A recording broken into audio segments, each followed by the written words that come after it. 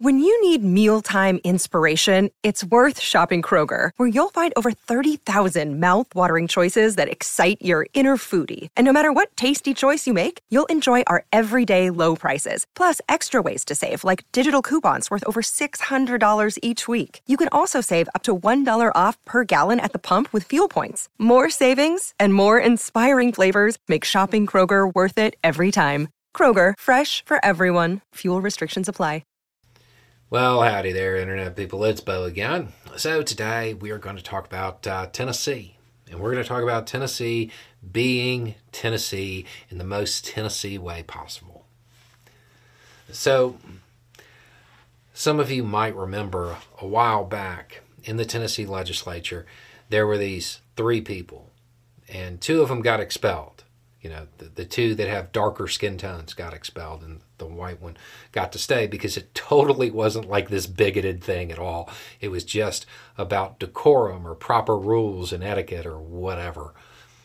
Anyway, so the Tennessee legislature, they went on this power trip because they did not like two young black men.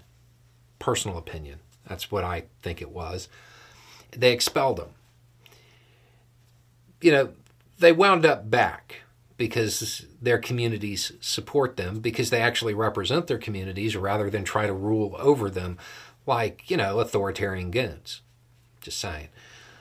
The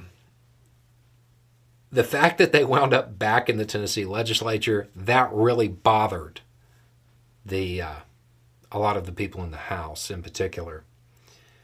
So they have introduced a proposal. They're advancing a bill that would stop people who were expelled from being reappointed. Again, it is nothing more than you uppity folk better stay in your place. That's what it is. It's the same tone that has existed for so long. It's being advanced. There are questions about it as far as just even the basic constitutionality when it comes to the Tennessee State Constitution as to whether or not they can do this. If I had to guess what's going to occur is it's going to pass in the State House. The Senate, on the other hand, maybe not. They may take a different view of it, because there is a constitutional question there. But at the end of the day, it's probably important to remind the people of Tennessee that even once the people were, you know, appointed back, they win their elections, everything.